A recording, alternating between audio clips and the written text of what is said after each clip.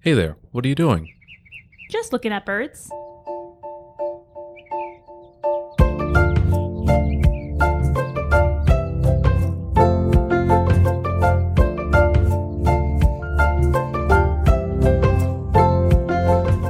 Welcome. I'm your host, Chris. Join me as I interview avid birders to learn more about birds, birding, and those who love both.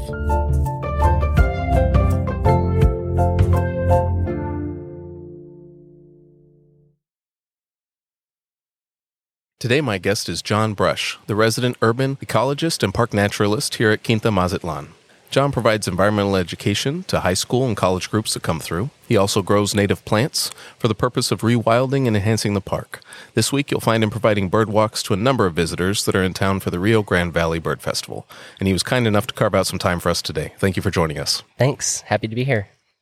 Just before this, we took a little walk around the premises, and we saw some green jays, we saw some of the clay-colored thrush, some chachalacas. Are these birds that people can expect to see when they visit? Absolutely, yeah. These are some of the what I would call the core set of birds that people will see when they come to Quinta, Mazatlan, and just to the region as a whole. These are some of our favorite South Texas specialty birds. Nice. When did you first take an interest in birding? I got into birding when I was pretty young.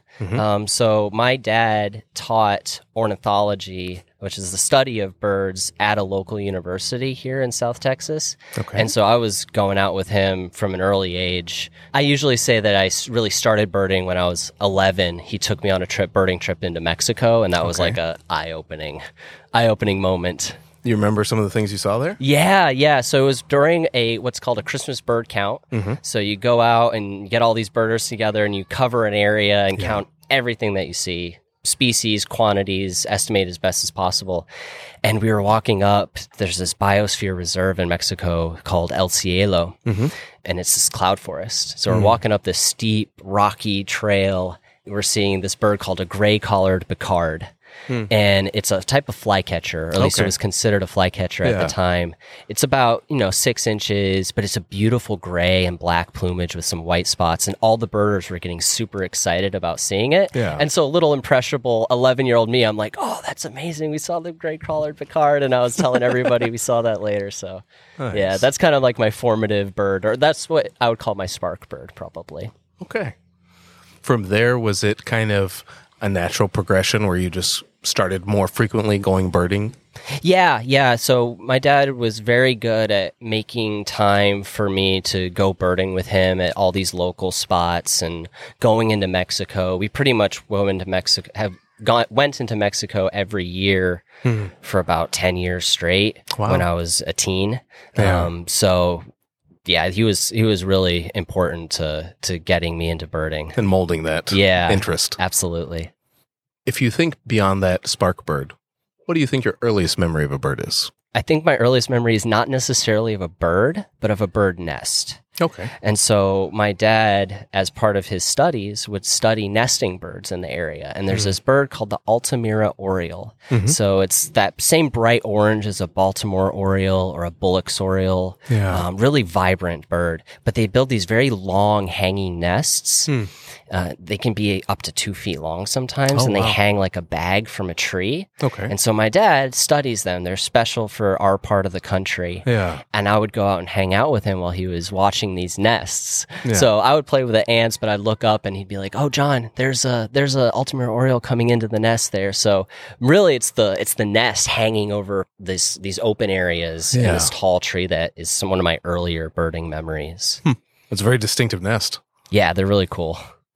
Once you got further into birding, maybe it was during one of these many visits to Mexico, but what do you think of as a particularly memorable encounter you had with the bird? Maybe beyond the Picard you mentioned earlier. That's a really tough question. That's a good one. You can share 2 if you like. Memorable encounters with a bird. They may have even been here at Quinta Mazatlan. I'm going to try to split it. So there's one in Mexico where we were walking through a Mayan ruin, and we got to see a toucan. Oh. So we were in this park by ourselves around these Mayan ruins, and a toucan came up into a tree, and it was just like, out of nowhere.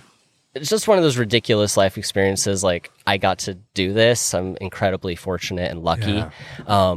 Here in the U.S., I went out on a boat in the Laguna Madre, which is off of the Gulf of Mexico here in South Texas. Okay. And we were birding. This very kind older birder lent me their really nice binoculars to look through at a roseate spoonbill, which is this pink bird, incredibly vibrant. Yeah. And that was kind of like a whoa moment for me, because I was using like kiddo binoculars before that, but then you get these like fancy birder binoculars and the image is crystal clear and you're getting to see all the feathers. And it's just the kindness too of a birder, an older birder being generous with their binoculars. Sure. An introduction into what is common in the birding community. Absolutely. Having people like that. I've had more than one encounter like that, and it is nice, especially when someone shares their, I don't even remember what brand it was, but it was one of those fancy brands, maybe Swarovski or something like that, one of their scopes. Yeah. And I got to scope. It was the first time I saw, I believe it was a ruby crown kinglet, and they had scoped it,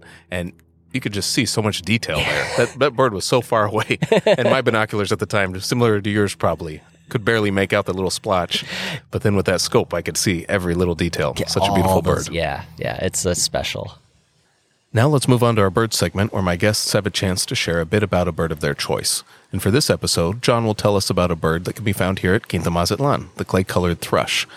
And actually, there's an aqua tree right above us, and a few minutes ago, there were a small number of them, 3 or 4, feeding on these berries.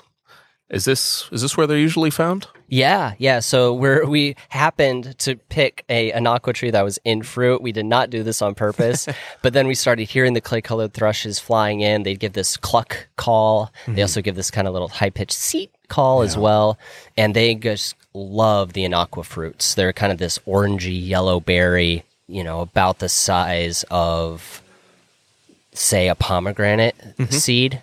So they're pretty small, but the thrushes just absolutely love them.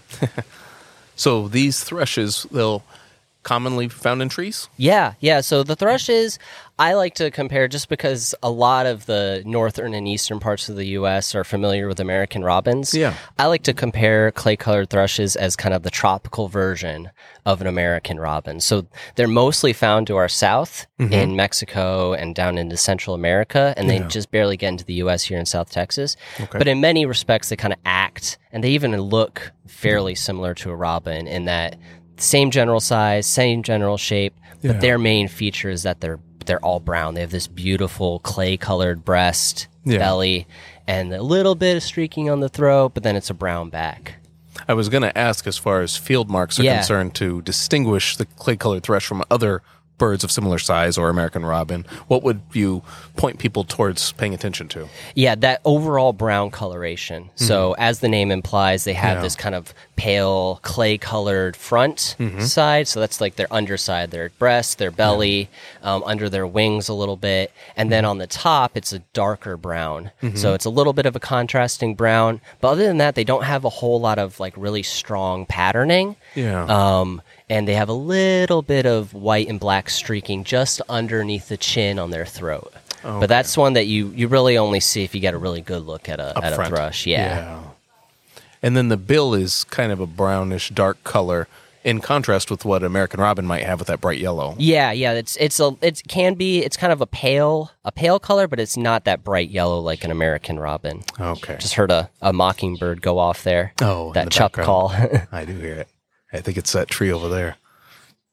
So they eat these berries from the aqua tree. What other things are they feeding on? So they feed on a lot of other fruits from local trees. They also eat a lot of insects. Okay. So they're going to be working their way through lawns and even eating like earthworms sometimes, like an American robin. Yeah. But they're also just eating a lot of general insects that are found in leaf litter, in lawns, or on leaves in trees. So you're likely to find them hopping around in a tree, maybe even on the ground. Where do they usually nest?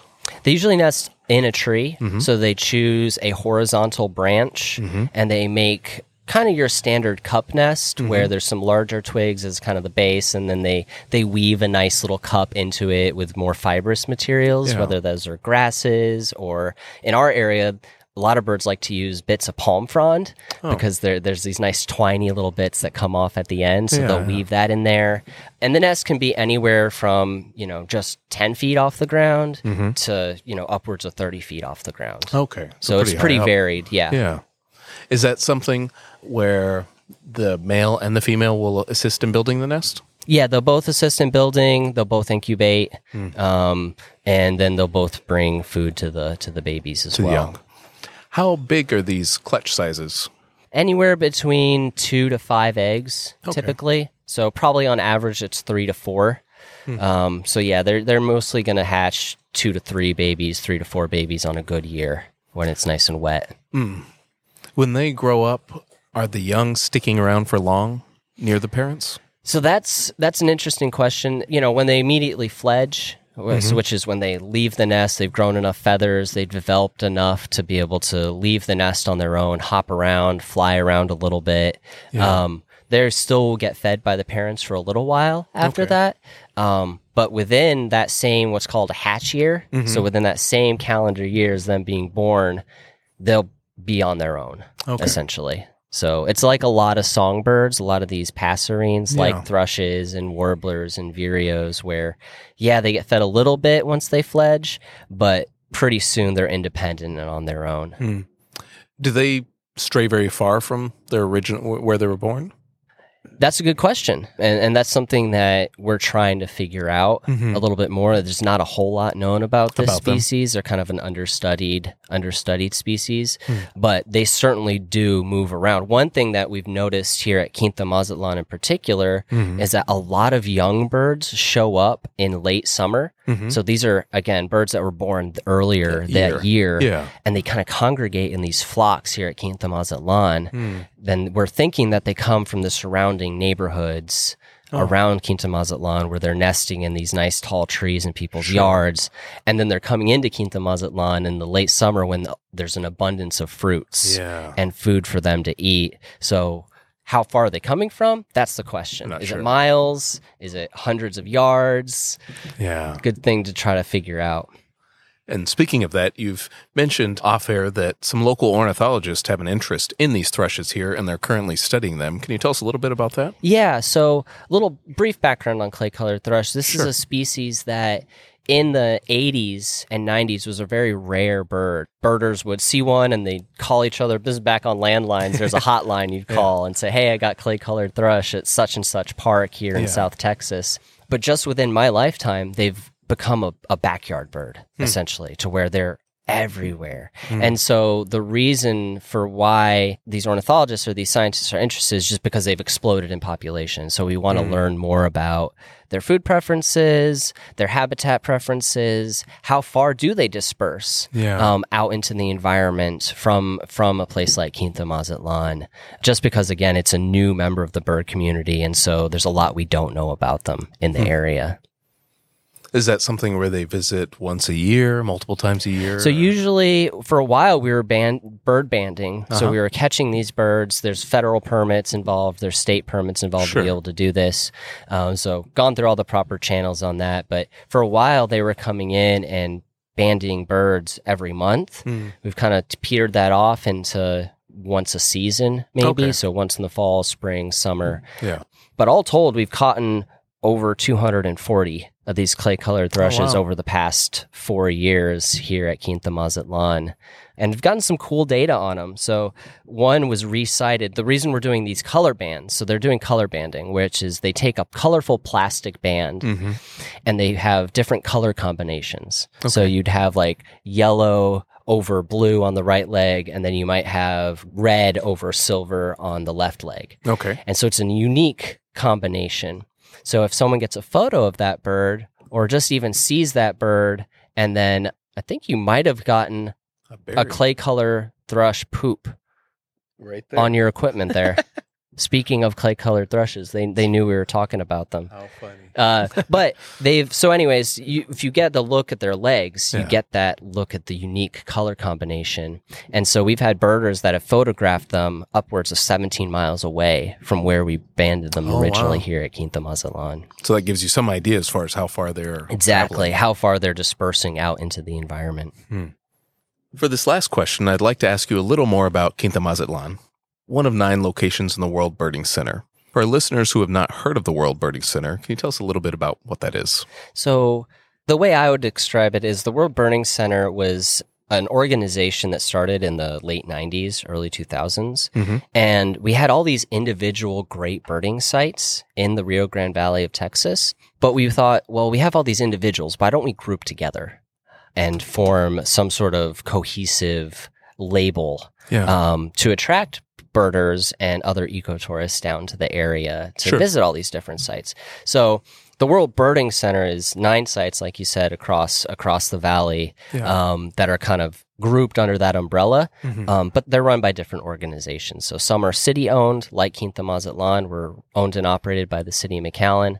Others are run by state government, so Texas Parks and Wildlife. Some are run more by like nonprofits and that sort of thing. So it's a kind of just a way to group all these different birding centers together and bring birders down to enjoy the really diverse bird community that we have in the area. Okay. So it's more of branding to identify it, but not so much, as you mentioned, it does not imply that everything is connected or under the same umbrella as far as a city or state or... Yeah, correct. Exactly. Okay. That's a great way to summarize it. It's a brand. So as you mentioned, it's located here in McAllen. Can you tell us about some of the environmental features here at Quinta Mazatlan? I like to think about things in terms of change over time. And it also gives you a little idea of kind of what the area was like and has kind of changed throughout time. So just a little backstory at Quinta Mazatlan is it was a private residence. It was a mansion that someone owned, and it was all citrus when it was first built. But now it's more of what we would call this Tamaulipan thorn forest. So we have some tall trees, some nice woodlands here, really dense foliage. We also have some ponds that the city of McAllen has built and put in various water features. And then we have kind of what we're calling our rewilding or restoration zone, where we're trying to support birds and butterflies and other pollinators. And then there's a lot of flexibility there as far as what's being grown. Yeah, absolutely. Absolutely. And I guess we'll get into that in a minute when we talk more about your role here. So you're the resident urban ecologist and park naturalist. What does that kind of entail? Just like an urban area is extremely diverse, right? There's parks, there's businesses, there's residential area, there's apartment complexes, and there's all these different people using this space and doing all these different things. As an urban ecologist, I feel like I am very much that jack of all trades, and I do a lot of different things. But environmental education, habitat management, growing plants to enhance and rewild the park. So yeah, it's a pretty diverse mix of duties, and it keeps things fresh. Yeah. When you think of your day-to-day duties, what's something you look forward to each day? I really look forward to taking care of my plants. They're my babies, you know. They're my little babes that I grow from seed a lot of the time, and so I really love getting out there, watering them, seeing how they've grown, trying to germinate new species to use in the park, and just increase the diversity of plants, which ultimately is going to increase the diversity of birds and butterflies and wildlife that are using the area, and people are able to enjoy seeing. Sure. You mentioned rewilding a particular portion of Quinta Mazatlan, and that's where you're kind of growing a lot of these, would you call them seedlings? Yeah.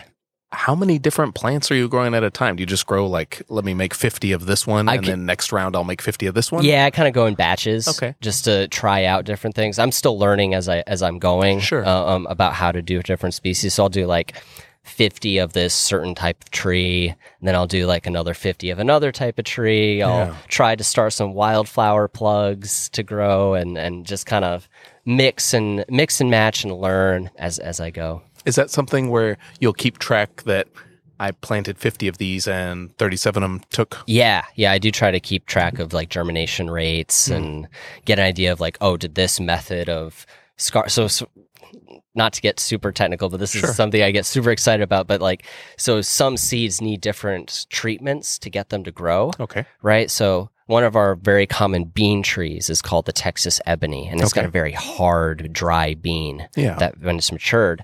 In nature, just over time, that hard shell kind of wears down, allows water in, and then that plant germinates and grows.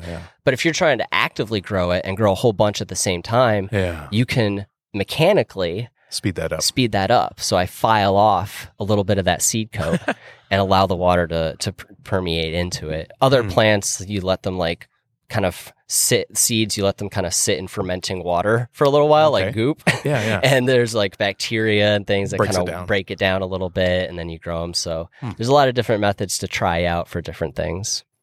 So even in your one batch of 50, you might try a couple different methods to see what I can... Yeah, mechanical scarification. Sometimes people do hot water treatments where you put them into hot water for a little while and then let them cool off, and then you plant them immediately after that. When you think of the plants that you are going to germinate and grow in this area, to rewild this area... Oh, I'm sorry, I did just hear a buff-bellied hummingbird. There's a little ticking, that little ticking sound over there, over my shoulder.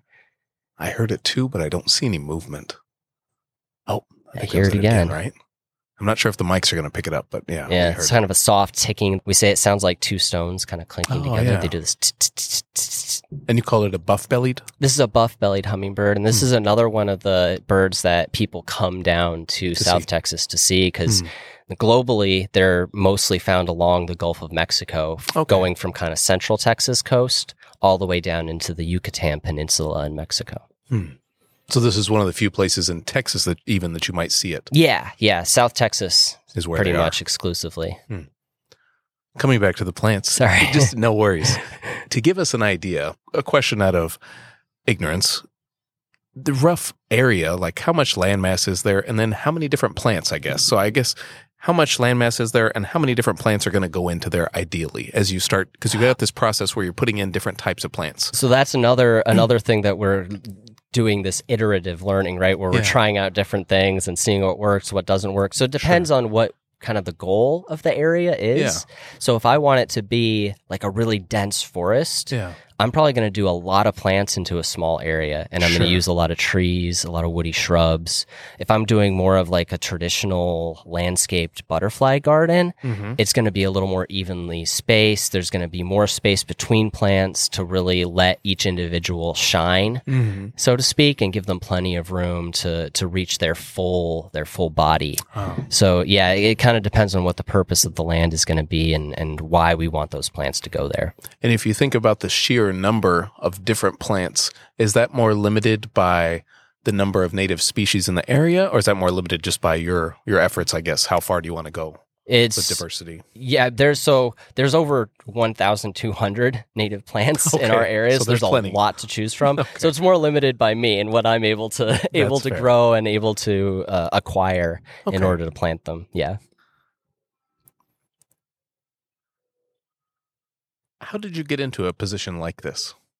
So I've been extremely lucky my entire life, basically. Extremely fortunate. And I was doing a high school like summer project set to me by my dad to study golden-fronted woodpeckers, which are very similar to a red-bellied woodpecker or a Gila woodpecker, kind of a medium-sized woodpecker with a nice strong barring on their back. Anyway, so I was coming through and I was watching their nests here in the park. They like to nest in the old dead palm trees. And my now boss saw me walking around with binoculars and was like, "You should apply for a summer job." And I was like, "Sure, I'll apply." And they've kept me on ever since, pretty much. Yeah. How cool. How many years have you been here? Going on 12 years now. Oh, wow. Yeah. But so full-time, 5 years. Yeah. So you've really seen this place grow and develop. Yeah, and it's also helped me grow and develop as a birder, as a naturalist, and hopefully just as a person too. Yeah. Well, before we go, is there anything else you'd like our audience to know about Quinta Mazatlan? For Quinta Mazatlan, a big goal of ours is to educate the community about nature, about science, caring about the wildlife that we have here in the area, and we really want to serve as a demonstration site of how people can go about helping nature. Not only for the purpose of being good for wildlife, but ultimately good for people too, right? Yeah. We rely on these ecosystems. So serve as a demonstration of what people can do in their spaces by putting out a hummingbird feeder or planting some native plants in their yard, or even just having some native plants in pots on their balcony, right? All those little things add up and make a difference. So we want to encourage people and empower people to be able to make those choices in the spaces they live, they work, walk or they play. And then just visiting here, they have an idea of what they might attract in their own yard. Yeah, exactly. So yeah, you put in Turk's cap, which is this red flowered plant. Hummingbirds love it. So people are like, oh, what can I do to bring hummingbirds to my yard? And well, we can say use Turk's cap. And That's you'll an probably easy one. get hummingbirds, right? Yeah, that kind of thing. And then even it has those little berries that attract other birds as well. Right. You'll get great kiskadees, which are this yellow bird with a black and white mask. They'll come in and snag those fruits. Or maybe, if you're lucky, you'll even get a plain chachalaca to come in and eat a few too. Nice. I'd like to thank John for joining us today, and I'd like to thank you for listening to this episode. If you enjoyed the podcast, please follow or subscribe wherever you are listening to this episode from. While you're there, I would appreciate it if you left a rating or review to help more people discover the podcast. For pictures of some of the birds discussed here on the podcast, please check out @Looking at Birds Podcast on Instagram. And until next time, keep looking at birds.